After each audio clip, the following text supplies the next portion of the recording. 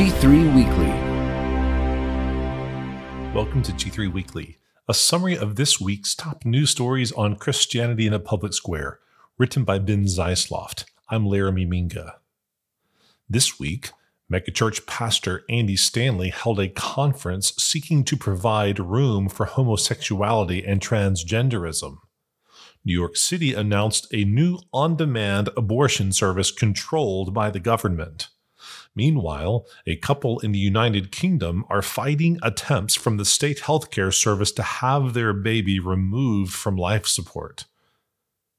Andy Stanley hosts Affirming Conference. Though they know God's righteous decree that those who practice such things deserve to die, they not only do them, but give approval to those who practice them. Romans 1:32.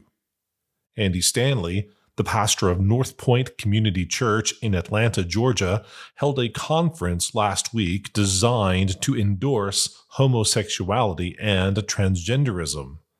Various speakers at the conference presented cases for the biblical permissibility of homosexuality and hosted a panel about raising children who see themselves as members of the opposite sex. Stanley reportedly said that biblical marriage is between a man and a woman, but added that some individuals in his church are in so-called same-sex marriages, reminding his congregants that the lifestyle choice is ultimately their decision. Our decision is to decide how we respond to their decision, he said. Our decision as a group of local churches is how we are going to respond to their decision. And we decided 28 years ago, we draw circles. We don't draw lines. We draw big circles. Several prominent evangelical ministers warned that Stanley was departing from the historic faith by excusing unnatural sexual sin. Jesus came to save sinners, and thus we are saved. But Jesus never drew circles that ignored the reality of sin. Albert Mohler, the president of Southern Baptist Theological Seminary, wrote in one opinion piece about the sermon. Christ also drew lines with clarity, such as the line separating the sheep from the goats. New York City offers government-run telehealth abortion system.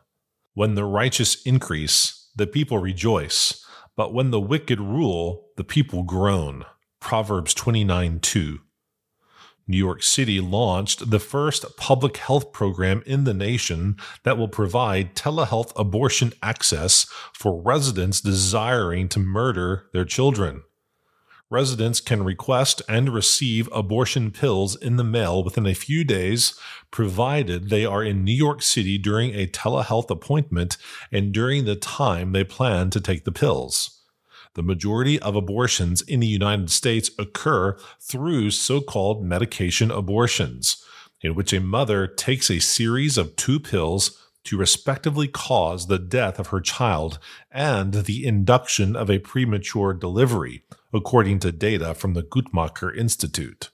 Here in New York City, we will not allow the far right to continue its crusade to strip women of their reproductive rights, New York City Democratic Mayor Eric Adams remarked in a press release.